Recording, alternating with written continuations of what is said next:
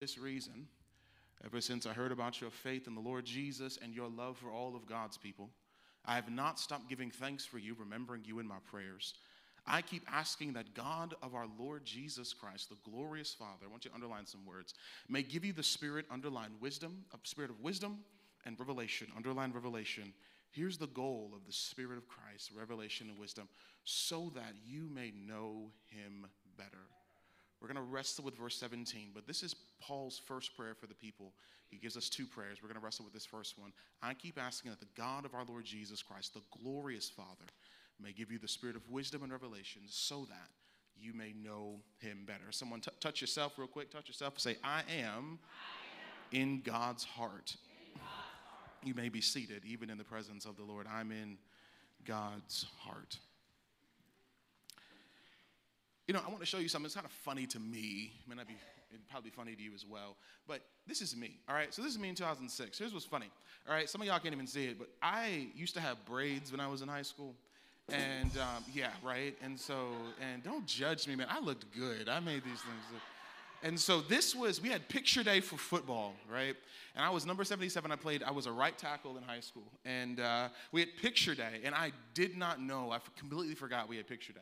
And so during school, I took my braids down, right? And so I didn't realize that I had these, like, really geeky glasses, and we had picture day. So I was frustrated. I was upset. That's what context of this picture. I love putting this up every first day of football season for high school students because I'm like, this is what you go through as a football player. So this was me in high school. Here's the thing. This is me, 2021, our family. We had, the year before, it was the same day we closed on our first home. It was Cam's shortly before Cam's 4th birthday. That was us last year. This is me, 2006. 2006, I was running away from the calling of God in my life. I really wanted to go to law school. I did not want to go into ministry because y'all got some cousins in Wisconsin that I didn't feel like pastoring. And, right, so I was like, God, I want to go to law school. I just want to make a lot of money and buy basketball tickets and do all that type of stuff, right? That was my goal. And I was trying to run away from that. My prayer life was not the best because I was just jumping into this. I was a church baby. I wasn't a God baby. I was a church baby. So I knew church, but I didn't know Jesus very well. And so that was me in 2006. 2021, I'm married, I'm leading congregation, I am leading in our community. My prayers are changed. I'm praying a married prayer. My prayers I'm praying over children, I'm praying over homes, I'm getting into loans, been through college, been through a lot of different things in my life in 2021. Here's what happened very simply between 2006, 2021 for me. I grew up. That's all that happened. I grew up. Too often when it comes to our faith walk, we're in this season praying like this season. We're in this season worshiping like this season. You're in a season where God is taking you into parenting. Maybe you're transitioning into being a grandparent. You're transitioning into being an empty nester, and you're praying like you're single. You're not the same person here as you were here. And for some reason, we grow in our resources, grow in our financial understanding, we grow in our personal understanding. We buy these self-help books, we buy leadership books, and when it comes to our faith, we're praying the same prayers here, wondering why we're not successful spiritually here. Paul has this conversation with the people of Ephesus, and the same conversation I want to have with you today. He says, here's all I want you to do. I want you to mature.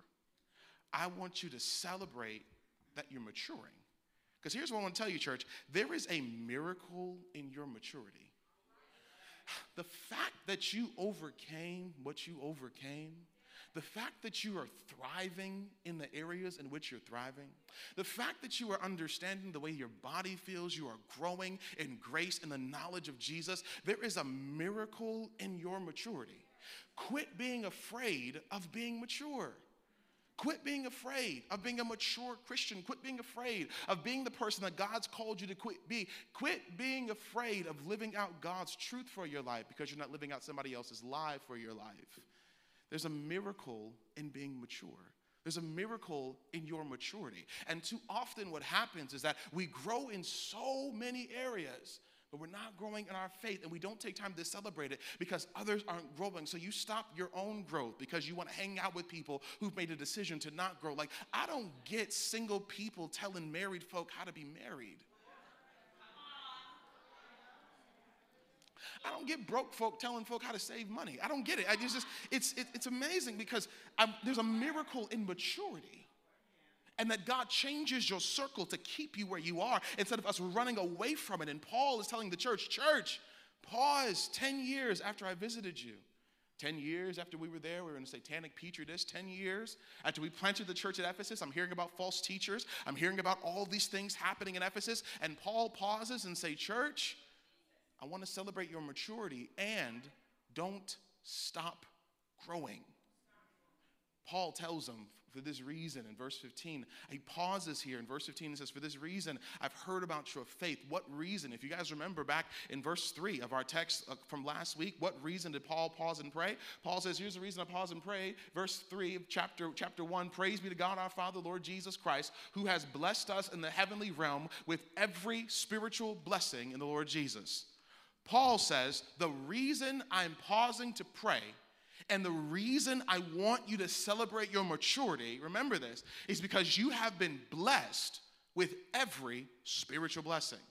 Those of you who remember this from last week in our study, what were our spiritual blessings? I'm chosen, I'm anointed, I'm predestined, I'm adopted, I'm redeemed, I'm forgiven, I make known the will of God. I have an inheritance from God, and I've been sealed by the Holy Spirit. Paul says, and for that reason, keep growing. Because you have been blessed with every spiritual blessing, God still ain't done with you yet. There's still more where that came from. God is not through with blessing God's people. God is not through with pouring out God's favor. God did not stop talking to you at 30. God did not stop talking to you at 50. God did not stop talking to you when you stopped talking to him. Paul says, and for this reason, keep growing. So look at verse 15. He says here, for this reason, ever since I heard about your faith in the Lord Jesus Christ, your love for all of God's people. Here's what Paul does in verse 15. The first thing Paul does. He says, from his firsthand experience with the people in Ephesus, Paul says, I'm speaking to the best parts of the people in Ephesus. And he names two things in verse 15. Look what he says here. He says, I'm rejoicing about your faith, and I'm rejoicing about your love. For this reason, ever since I heard about your faith, and ever since I heard about your love, I'm going to rejoice for you. Faith in Christ for Paul is a faith which was centered on Jesus. It rests through him and the Father, recognizing that faith in Christ for Paul was a life that was hidden in God. It's important because it shows us the connection that when I'm hidden in God, it overflows into great love. That my faith in Jesus overflows into my love. So first of all, in light of Galatians 5 and 6, first of all, I have faith, that's faith in God. Secondly, I have a love that overflows to God's children. Now remember this, the utopian picture of the church was to have a church that was free for every person to come in. But the people in Ephesus, the reason Paul writes this letter is because that's not what they wanted. They, the people of Ephesus, were so fractured between Jews and Gentiles, Jews and non-Jews, that they wanted a church that was narrow-minded, a bigoted spirit, and prevailed just for them. And Paul writes to them and says, listen, you are interrupting and choosing who God can love. And look what he says here in verse number 15. He says, you guys know how to do two things.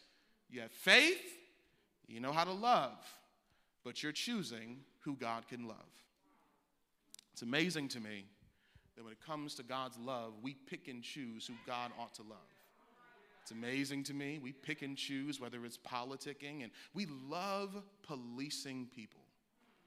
We just love telling people how to live the life that God told them to live, not God told you to tell them how to live. Without living our own life, we tell other people how to live their lives.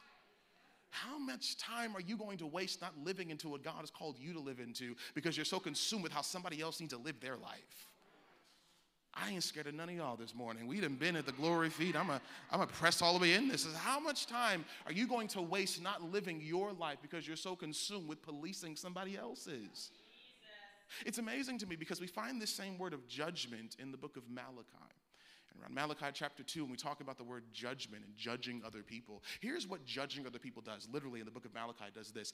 It is you going to God, kicking God off the throne, putting you on God's throne, thinking that your decisions are better than God's decisions. God is always going to see with grace.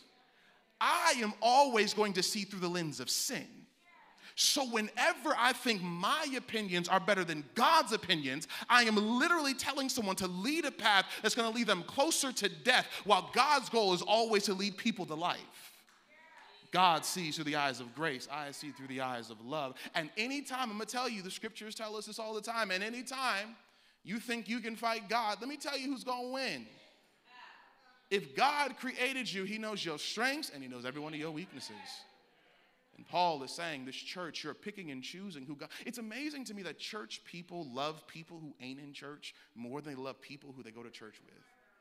You ever notice that? Like, we love policing and judging people when they come to church. Child, why are you wearing that? You know, if you're going to come before God, you got to bring your best and do all of this and dress like this. At our church, we drive this type of car. At our church, this is where I sit. This is where the glory is. I sit here because this, and we for some reason, we love policing and correcting people in church more than we love sharing the gospel to those who are far from God. And Paul tells us here, he says, you guys know how to have faith, and you know how to have love, but you are choosing who can receive it. And woe unto us for thinking that certain people can be close to Jesus and certain people can't be close to Jesus. Paul says, and for that reason, I'm praying for you because you have every spiritual blessing and you are wasting your time policing somebody else. Hallelujah. Glory be to the Son of God. So then continue to verse number 16. If you don't like me now, you're not going to like me more. Verse 16, look what it says. Verse 16, Paul says this, so I've never stopped giving thanks for you, remembering you in my prayers. Here's the good news. Paul was pastoring them. Paul's response to that truth about God's people, Paul says, but I've never stopped praying for you. I've never stopped giving thanks for you. This is what it means. See, here's the interesting thing to me. The word pastor was not added into Scripture until 1963. If we're going to have the conversation, let's have the conversation. The word homosexual was not added into Scripture until 1966. It's amazing that we read Scripture, we read into it, and we added this because a lot of white pastors added a whole lot of words into Scripture to make decisions over other people. 66 and 63 is when a whole lot of oppressive language was added into Scripture. And who was seeking for freedom and liberation in America? In the same time frame, we added a whole lot of language to suppress a whole lot of black and brown bodies in the building. I'm going to get into it later, but that's why you got to come to Bible study. We do this. So listen, so when these words were added, so if we're going to really grab a hold of this, pastors are shepherds. And the purpose of a shepherd is to be present enough with the sheep that the sheep know the shepherd and the shepherd know the sheep. And Paul says, watch this, no matter how far you have strayed in the pasture, I've never given up on you. And I'm talking to people inside of this building who ought to thank God that no matter how far you have strayed from the good shepherd in your faith walk, God never gave up on you. When you stopped praying, he's still listening when you came back. When you stopped reading your Bible, he still made sure he kept on talking to you. When you stopped engaging in God's truth, when you didn't show love at work, when you didn't show love to coworkers, when you didn't show love to others, God's love did not stop pouring out to you. Paul says, and when you didn't, when you were not faithful fully to the word, Paul says, I never gave up on you. Thanks be to God that in the midst of where our faith has not been consistent and intentional and faithful, the pastor of the great church says, and I didn't stop forgetting about you. So that leads to verse 17. Paul says faith and love. So now I want you to know God better. Now I want you to grow in grace. And look what Paul says in verse number 17. He shows us something powerful. I keep asking that God of our Lord Jesus Christ, the glorious Father, may give you the spirit of wisdom and revelation. Here's what I want to show you, church. When you said yes to God, you gave your life over to Christ, love and faith are like the low-hanging fruit. love and faith. Have faith and trust in God and love Jesus. Here's where the depths of it all, I'm going to dive more into this. But Paul is saying, I want you to move beyond love and faith into realms of wisdom and revelation.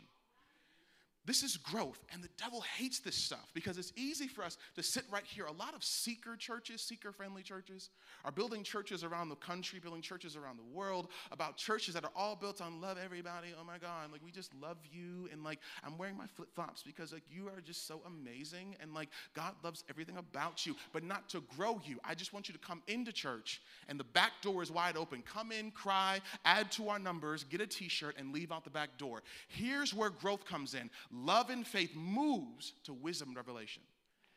This is the sticky part. Somebody asked me, like, how are we going to get people in the church? How are we going to grow the church? When we are people of wisdom and revelation.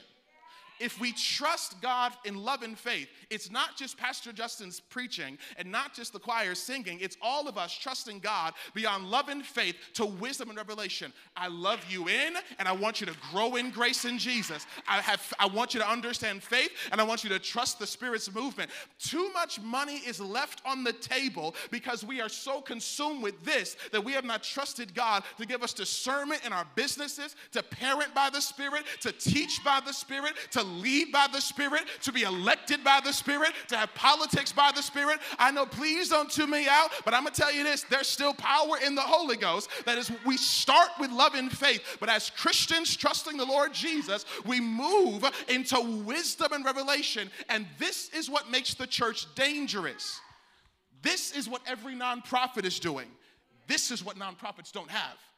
Jesus, I wish I had a witness up in this Anglican church.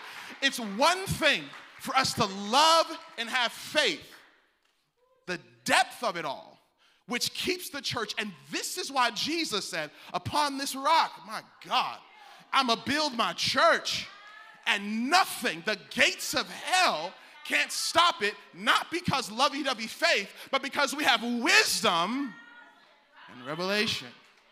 Paul says, I want you to know him better. I want you to grow beyond this into this. Don't lose this, but grow in wisdom and revelation. And so Paul writes to Ephesus. It's his first of two prayers, the first prayer. And it's amazing because notice, Paul is not talking about church growth in this text. Paul is literally talking about their personal walk with God. I want you, church, members of the church, people who trust Jesus, to trust that you can receive the spirit of wisdom and the spirit of revelation. So what does Paul do? Look at the foundation of this text. Paul says, I keep asking that God of our Lord Jesus Christ. Here's what's different, and I want you to see this. The difference, and this is the third time he's addressed Jesus like this in Ephesians, but he adds this hitch in the text, which is so powerful. The glorious Father. Here's why this is important. Paul says it's one thing for us to talk about God the Father. We saw that in chapter 1, verses 4 through 10. But then he adds the glorious Father. The word glory in Old Testament literature means to reflect the very essence of God's character. Because God is sovereign, God's glory is overwhelming. So the people in the Old Testament, when they built the temple, this is Solomon's complex. When they built the temple in the Old Testament, I want you to understand this. So back here in the temple, then on your screen, back here in the temple where you see the cherubim and seraphim is the holies of holies. What they would do is they would tie a string to the priest, and if the priest was no longer moving and they had to ring the bell, they knew that the priest did not consecrate themselves before they went into the temple, and they died in the temple. Because the glory of God with dirty hearts will lead to death. Without consecrating yourself for the glory, we get upset with the glory of God. Without consecrating ourselves, too much glory of God without a repentant heart can lead to death. That's what the power of the glory of God was. And so here's what they did. Remember, there was the outer courts, there was the inner courts, and then there was the holies of holies. This is where they would sacrifice. So we talk about sacrificial lambs and giving and generosity. So when we talk about generosity, this is the area they would bring their first fruits. They were so excited that we could sacrifice unto God. So now they come into the temple, and there's these two pillars.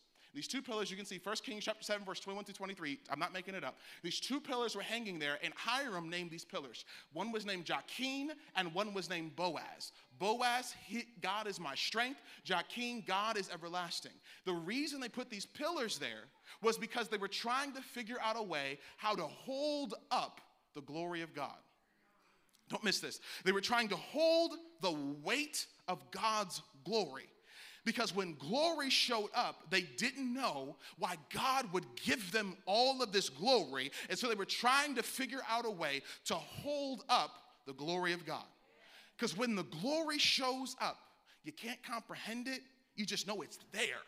And so they named these columns because the only way they felt that God would give them all of this glory is if they named columns of strength and establishing. So what Paul writes here in the book of Ephesians is, so that was the old covenant. So we come to the new covenant. When Jesus died, the veil in the temple was torn. The temple is destroyed because Jesus took away the need for the priest to go into the holies of holies, that all of us have access to the holies of holies. And so what God is trying to show us here, Paul says, I want the glorious Father, because watch this, God is trusting the weight of glory that would kill priests to rest on those who trust in God. That if you trust in God, God will give you the weight of glory that won't kill you like it killed Old Testament prophets, but it'll give you life. And Paul says, I want to find people who want the glory of God so bad because God trusts you to hold the weight of glory. And I don't know who I'm talking to in this building, but I'm talking to people who've had the weight of burdens and the weight of negativity and the weight of your pain. And you can say, God, I want to trade my sorrows for the weight of glory. I'd rather walk with glory than walk with my burdens, because if I'm strong enough to talk about myself, I'm strong enough to talk about God. If I'm strong enough to carry that trauma, I'm strong enough to carry the glory. I want the glory of God because God is trusting you with the weight of glory. And from that glory comes two things. Now here's the text. It's so powerful. Two things come from this. It comes through the Holy Spirit. Now, the Holy Spirit for them is not new. Remember, we talked about this last week in verse 12, that we're sealed with the Holy Spirit. So Paul says, I want you to go beyond the depth of faith and love. I want you to know the deep things concerning every matter of your salvation. And what was missing from the church and what was missing from their personal lives was wisdom and revelation. Here's what happens with wisdom and revelation. I promise you, I've been praying over this. My God, this thing is powerful. God, when he prophetically ministers over any one of us, is speaking to the person that God created. He is speaking to our sinless nature. So when words of wisdom and revelation go forth, God is speaking to us if we did not have sin. And the purpose of consecration and repentance is to continue to turn away from sin, to live into the existence of God, knowing that we can be creatures without guilt, shame, and without that sin. And that's the church that God's going to come back for, a church without a spot or wrinkle. I promise you I'm in this Bible. The desire that God has and the desire for his church is to reflect heaven where sin is not. So growing up, church, and reading scripture is not a matter of proving your value to Jesus. You're valuable in his eyes. He loved you so much that he died for you. So if you want to know if you're valuable to God, you're extremely valuable to God. He took on every piece of sin you ever did or didn't commit yet and said, put it on the cross. You're valuable to God, so you cannot prove your value to him. It's a matter of discerning to Jesus. When Jesus was in the Garden of Gethsemane and he said, Father, let this cup pass from me, but not my will, but your will be done. And he cried like drops of blood. I wondered, what did Jesus see in the garden? And I truly believe that Jesus peered into the future and saw every single one of us and saw the sin that would so easily beset us and distract us and said, God, give me all of that sin. I'll take it on the cross. So watch this. They won't have to suffer from the pain of sin in their lives. And so Jesus is daily challenging us, turn away from sin, because I already died for that very thing. And prophecy and wisdom and revelation is talking to that person that has turned from it, because Jesus said, I died for it already. So growing up with God's children, church, is talking to people and talking to yourself the way that God sees you, and that is God sees me at my very best. God sees you thriving. He sees your family thriving. He sees success in your life. He sees healing in your body. He sees miracles all around you. And Paul says you have love, you have faith, but now I want you to see the world the way that God sees it. I want you to see yourself the way that God sees you. I want you to be overwhelmed with wisdom and favor. The place where we begin to make heaven known on earth is when we are guided by wisdom and revelation. It's one thing to love and have faith. That's good, that's awesome, that's great. Accessing the Father's heart with wisdom and understanding, to think the way that God thinks, to see people through the bloodstained eyes of Jesus, to speak heavenly languages. And here's how I know we can do it. 1 John 5 puts it like this: in sin, we see darkness, but in salvation, we get revelation. Please don't tune me out this morning. What Paul is praying is what I pray for us to have today. I want us to love, I want us to have faith, but I really want us to be consumed with wisdom and revelation. And I want to tell you this: do not denominationalize the Word of God. I'm going to just walk in it since I'm already in it. Revelation and shouting and prophecy is not a denomination. God didn't start the Baptist church and be like, yep, taking the Spirit for them. He started this space, and we still have the power of the Holy Ghost. And so vision and activity and opportunity ought to come from a place of wisdom and revelation, not opinion and comparison. I don't care what the church down the street is doing. I care what God's people in friendship need. And wisdom is the antidote to opinion. So we need the power of God. Woe unto us who have forgotten the power of the Holy Ghost. I said, woe unto us who have forgotten that when you were baptized into God's eyes, you were sealed with the Holy Spirit, who allows you to have access to the Father's heart with wisdom and revelation, and that in the places where I'm empty, I'm filled with the Holy Spirit and not my ego. Quit being afraid that you've matured. So how do we do this? So Paul gives us two things. He said, one, I need you to have wisdom and revelation. So what is wisdom and revelation? Here's wisdom. Number one, wisdom. Wisdom is the greater measure of faith to know and to trust the things of God. Wisdom is the greater, remember I told you before, love and faith. Wisdom is the greater measure of faith, the proportion, to know and then trust the things of God. It's divine knowledge. Grab your Bibles, 1 Corinthians chapter 2. I want you to see I'm not making it up. Go to 1 Corinthians chapter 2. 1 Corinthians chapter 2. In this series, if you have a paper Bible, I really encourage you to bring it. If you have your phone, I really encourage you to have that as well, to highlight these things so you also put a note there so you can always reference it. I want you to see this stuff is not Justin's opinion. I want to show you what God has already said. 1 Corinthians chapter 2, verse number 13. This is the word of God, not Justin's thoughts about it. This is the word of God. Look at what it says. Wisdom is a greater measure of faith to know and to trust the things of God. 1 Corinthians chapter 2, beginning at verse number 13. Look at the word of the Lord. This is what we speak, not by words taught by human wisdom, but in words taught by the Spirit, explaining spiritual realities with Spirit-taught words. The person without the Spirit does not accept the things that come from the Spirit of God, but considers them foolishness. I'm going to read this again.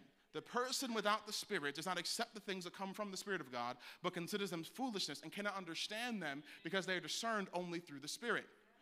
But the person with the Spirit makes judgments about all things, but such a person is not subject to merely human judgments, for who has known the mind of the Lord so as to instruct him? But we have the mind of Christ.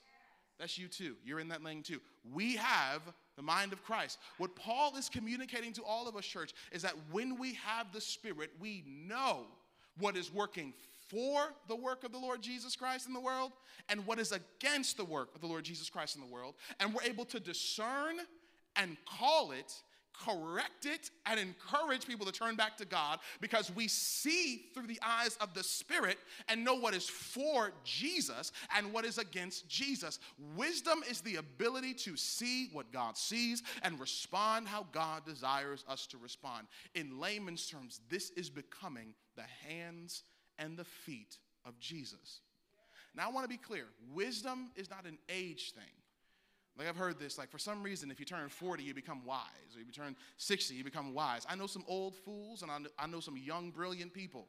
Wisdom is not an age thing. Wisdom is a greater measure of faith to know and trust the things of the Lord Jesus Christ. Do you know his word? And do you trust his word? And are you willing to practice his word? And I'm not ashamed of the gospel of the Lord Jesus Christ. That's wisdom. Then Paul says, not only is that wisdom, then secondly he says, I pray that you are sealed with revelation. Revelation means this: disclosing something that was previously hidden. Disclosing something that previously has been hidden. Get your Bibles and go to Deuteronomy 29 and 29. I want you to see this. Go to Deuteronomy 29 and 29. Disclosing something that's previously hidden. You know, when we speak of revelation, we speak of when God reveals something. I say this all the time. God reveals to heal. He reveals to heal.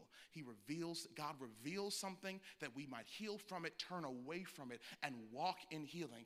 Don't let somebody else desire you to be better more than you desire for yourself to be better. Revelation is revealing to heal.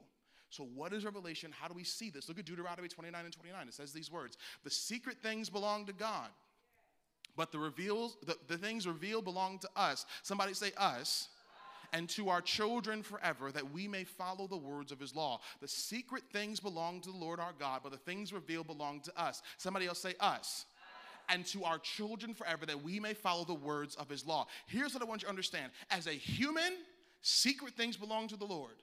When I trust in God, those things are revealed to us. As a human, secret things belong to God. But trusting in God, and when God trusts you to reveal his word, those things begin to be revealed.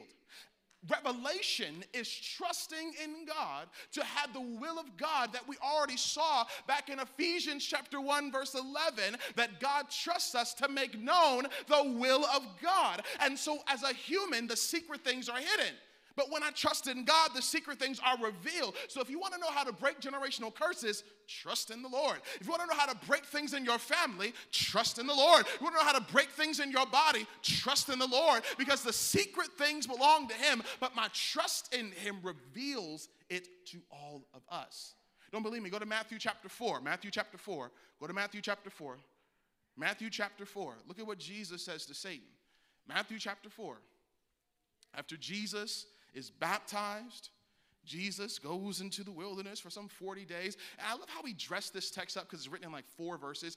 He didn't eat in the wilderness for 40 days. Like nothing. Nothing. He had nothing. So imagine how tired and weak he is. And his response when the devil says, eat, is this: man shall not live by bread alone, but by every word that proceedeth out of the mouth of God. I want you to see this. Man is not going to live by bread, but every word proceed is an active verb. Proceedeth. Here's what I want to show you. God is always talking. Hallelujah. God is always talking. And words are coming out of the mouth of God.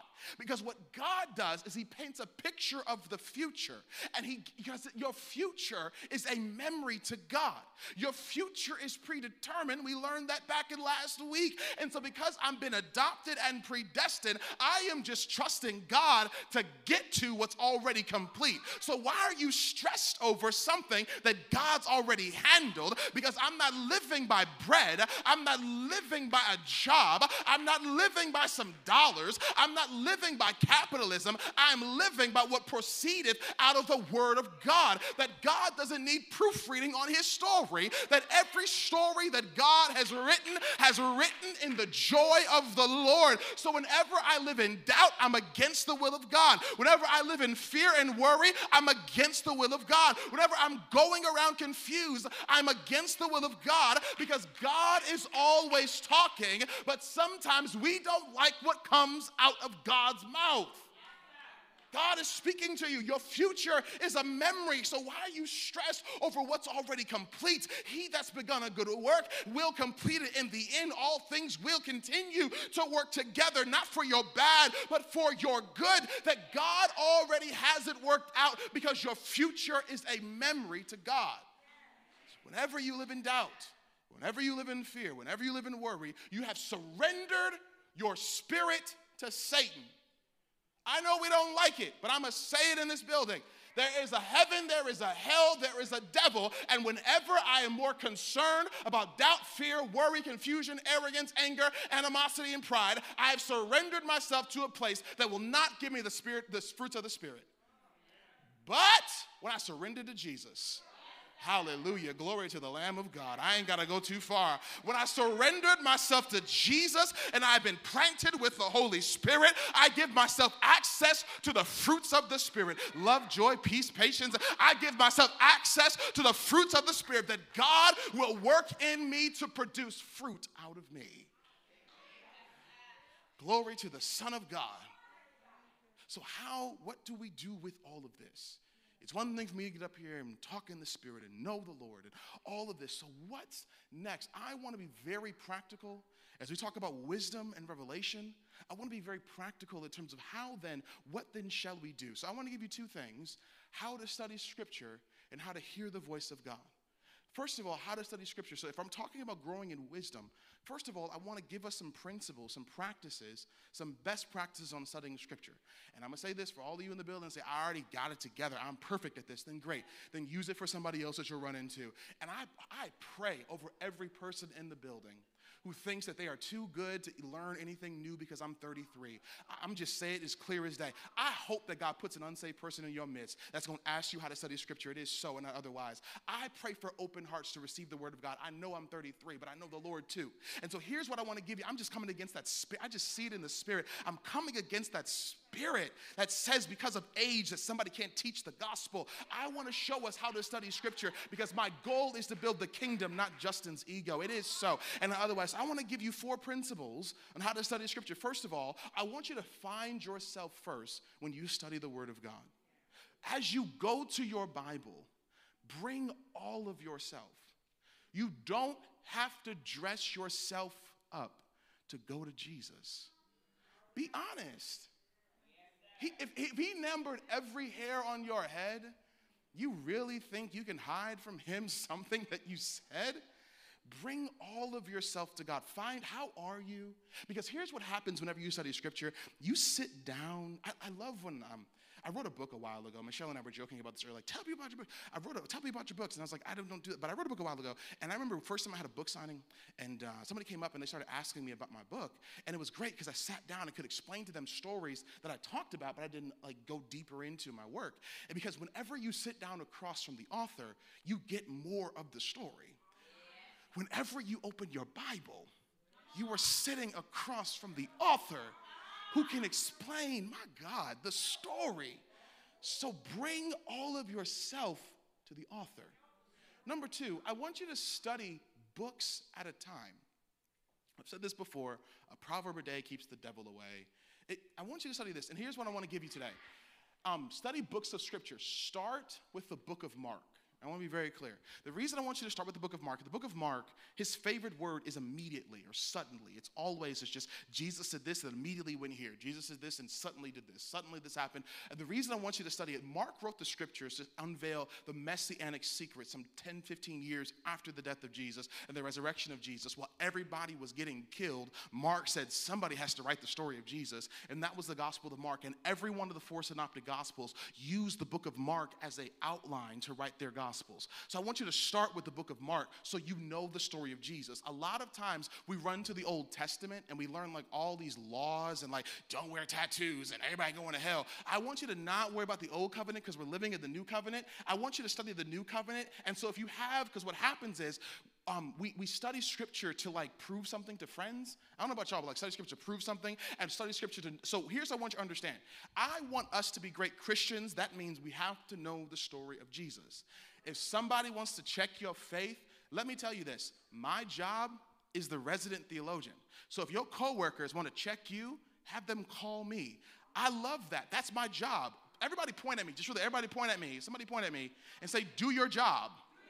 So let me do my job, all right? So if you have a situation that arises, that's where my job comes in. I want us to grow in grace. Start with Mark and then pair that. Here's this, GEPC. It's the middle of Paul's letters in the New Testament. GEPC, Galatians, Ephesians, Philippians, and Colossians. They're the four of Paul's shortest letters, outside of Titus, four of Paul's shortest letters. And here's what I want you to grab, and Philemon, when you grab with those letters, is it shows you how to practice what Jesus taught them. So after you read Mark, read Galatians. Then go read Matthew or Luke or John.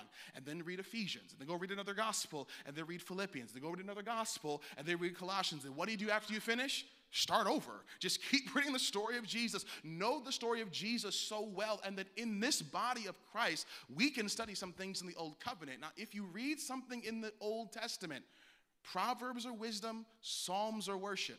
But all the major prophets and minor prophets and old law and all the things we see about tattoos and marriage and polygamy, all this type of stuff, I'm here as the resident theologian to give clarity to all of that. That's why I went to school for it. I want to do that stuff. I want to build the body of Christ. Know Jesus so well because as Christians, you are little Christ. So look like your daddy. Like, be little Christ. Know the story of Jesus. Know how to practice the story of Jesus. Let's be people of wisdom, revelation. And when it's time, we can then see what the old covenant was, what they built it upon. And then here's my last challenge about studying books at a time. Read a book of scripture without reading the commentary at the same time. The reason I'm telling you that is I want you to let God talk to you, not somebody else's opinion about the text talk to you.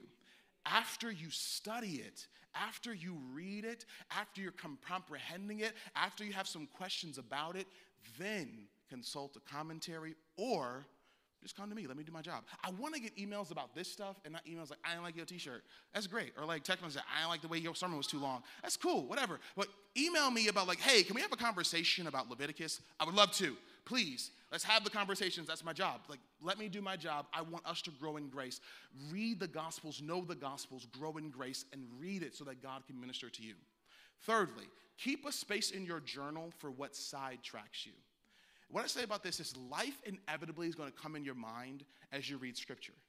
Give yourself some grace as you read your scriptures. And here's what I've learned happens, because a lot of times we start reading our Bible, we center down, and you start thinking about your to-do list. Somebody got to call, somebody got to follow up with, a task at work you got to finish. Here's what I want you to see here. Maybe the word that you're studying that day is God telling you exactly how to handle the things that come to your mind. When we talk about discerning the Spirit and wisdom and revelation, God has a very interesting way of using his word to give us the clarity for decisions we have to make. So maybe the person that comes up while you're reading scripture is the person you need to call and talk to. Maybe the person that comes up while you're reading scripture is not because God is angering you, but God is trying to heal a space in your life. Give yourself some grace as you study the word of God. And lastly and finally, ask yourself a few questions as you read scripture. Things like, Holy Spirit, what are you saying to me? God, what can I add to my prayer life because of this scripture? And how can I encourage somebody else? Or who can I encourage when I'm finished reading this scripture? That's ways I want to suggest how to study scripture. Lastly, and I'm done, how to hear the voice of God. Now, this is one of the biggest questions I get so often about, hearing the voice of God. What does God's voice sound like? All of that. Everybody repeat after me. Just say, I can hear God's voice. I'm going to say it again. Somebody say, I can hear God's voice. God's voice often comes as your best form of conscience. It could be the voice of a trusted loved one. It could be your pastor's voice, your therapist's voice, through other people. It can sound like Mufasa. It can also sound like Simba. It can sound like anything. God is not beholden to one sort of voice. But here's what I will say about the voice of God leading us. When my son was born and we were in a room full of babies, when my son cried, I knew where my son was. I don't care how loud anybody else was. I could tell you exactly where my son was. Why? Because I've heard him cry so many times.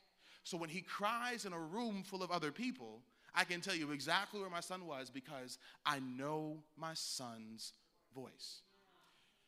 When God begins to minister to you, the more you stay in tune with the voice of God and trust the voice of God, and you begin to practice the voice of God, the more you'll know exactly when it's speaking and when God is not speaking. Everybody go to John chapter 10. I want you to see this in John chapter 10. John 10. You can hear the voice of God. The voice of God is not just a pastor's gift. It's not just some deacon gift, not just some reverend gift. God didn't wait until people got REV in front of their name, was like, I'm going to give you the voice.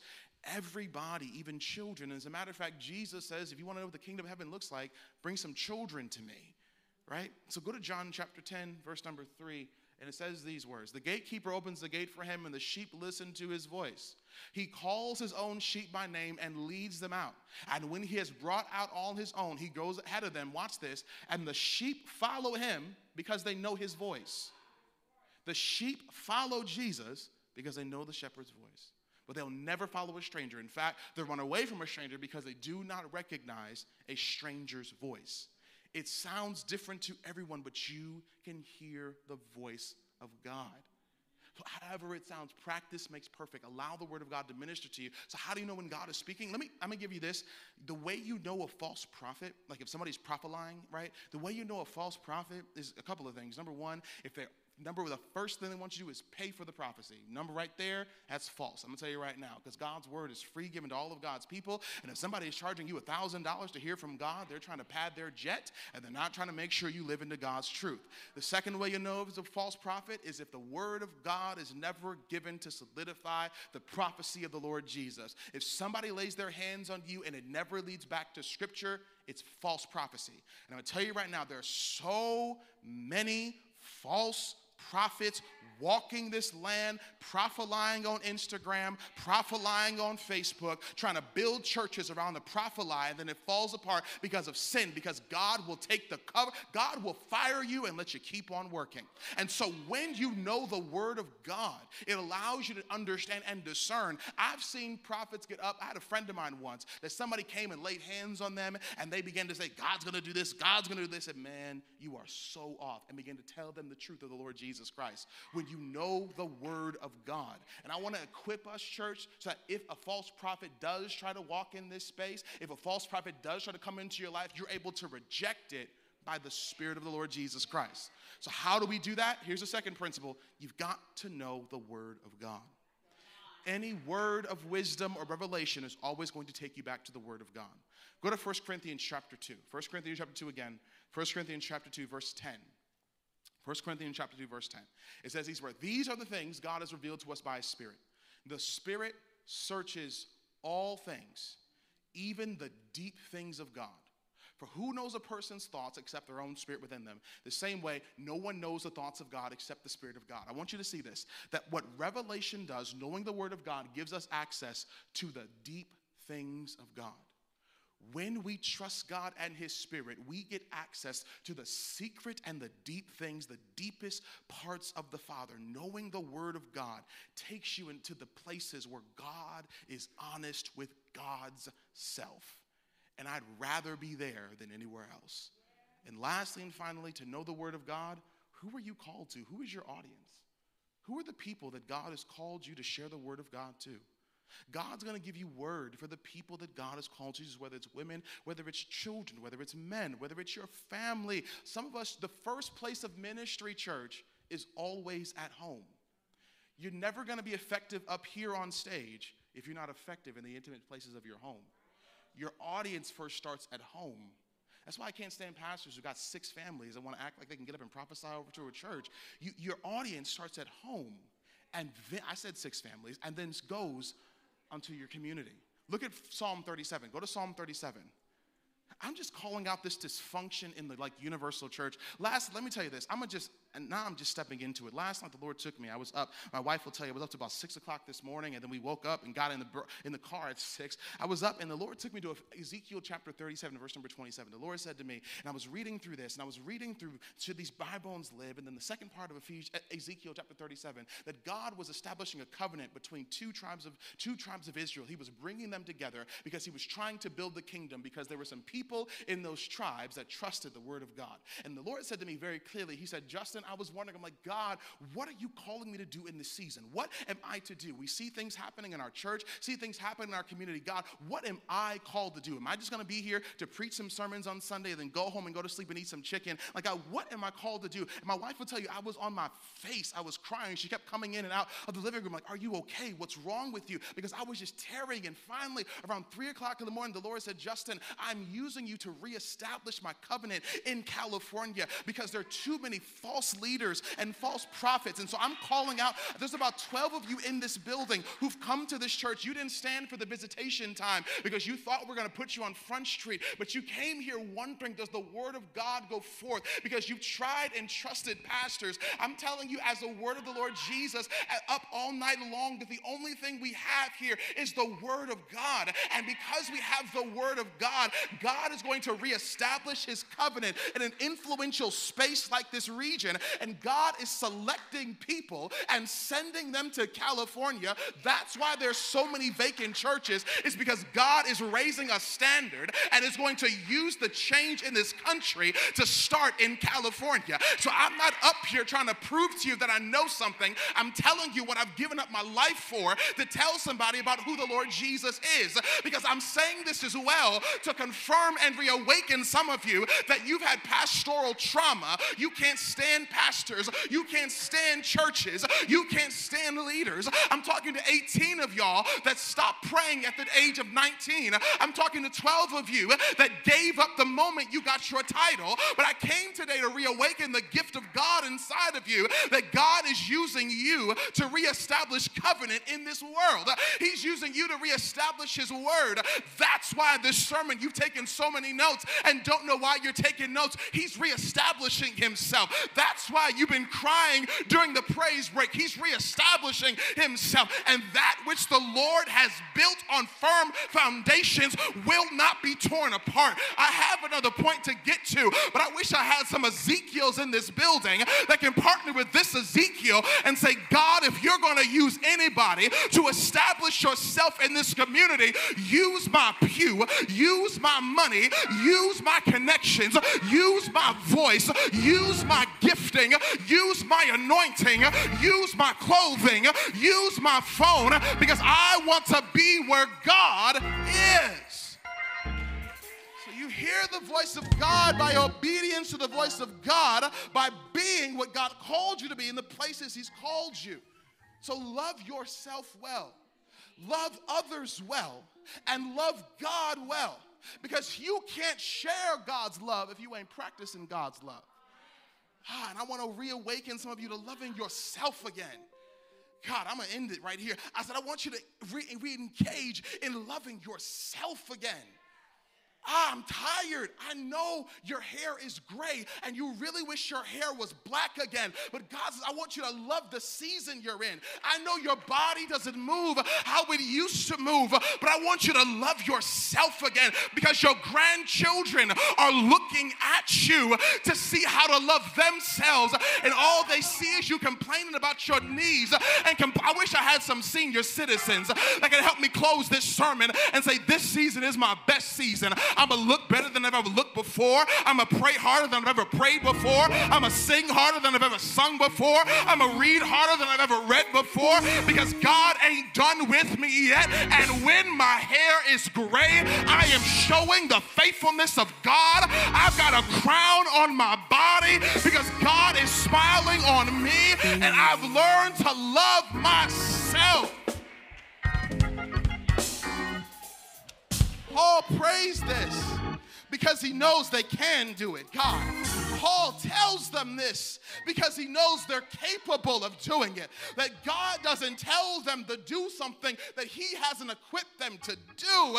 That he tells them, I want you to have love. I want you to have faith.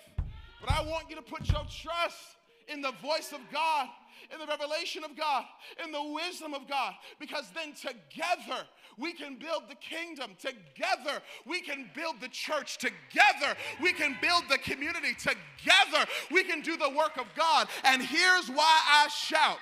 God says, I know every single thing about you, but I want to use you. God is making us get an awareness of who we are. We are woke in so many areas.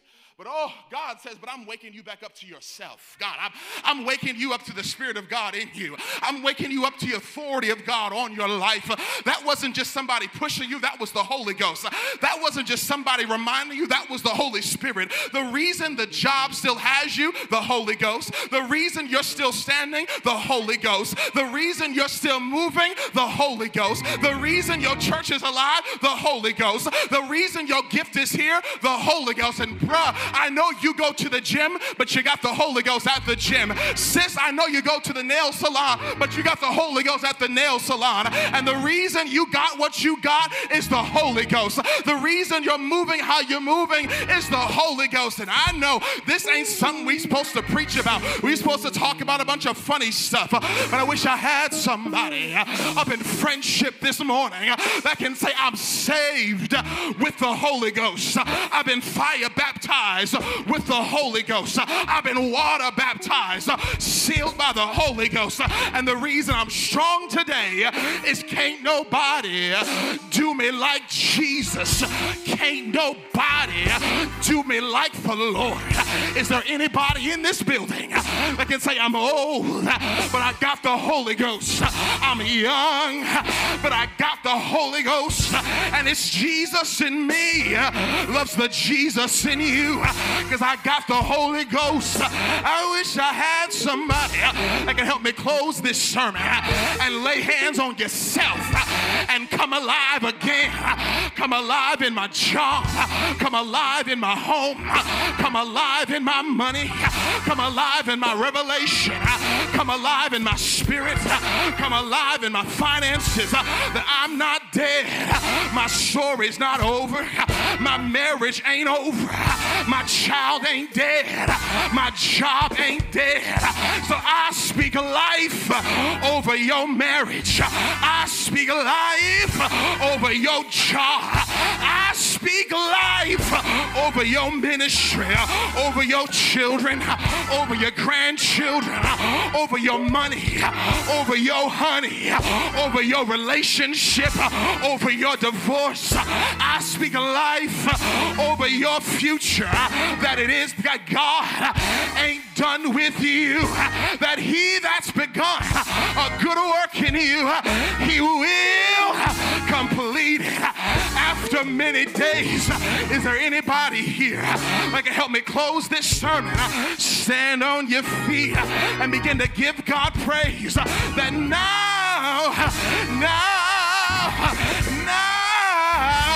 under him who is able to do exceedingly and abundantly above all you can ask or think, according to the power of God.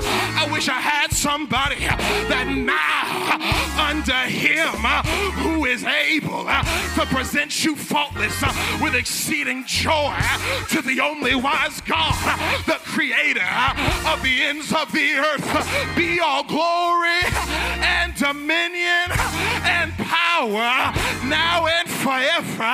Somebody toss your head back, open up your mouth, find your Holy Ghost praise, lift your Holy Ghost hands and give God a holy praise. Say yes, say yes.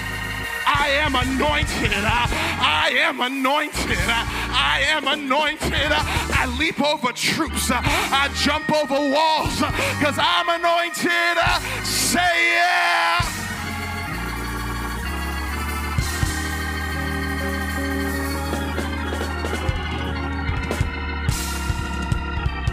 I dare you to parent by the Spirit. Teach in the Spirit.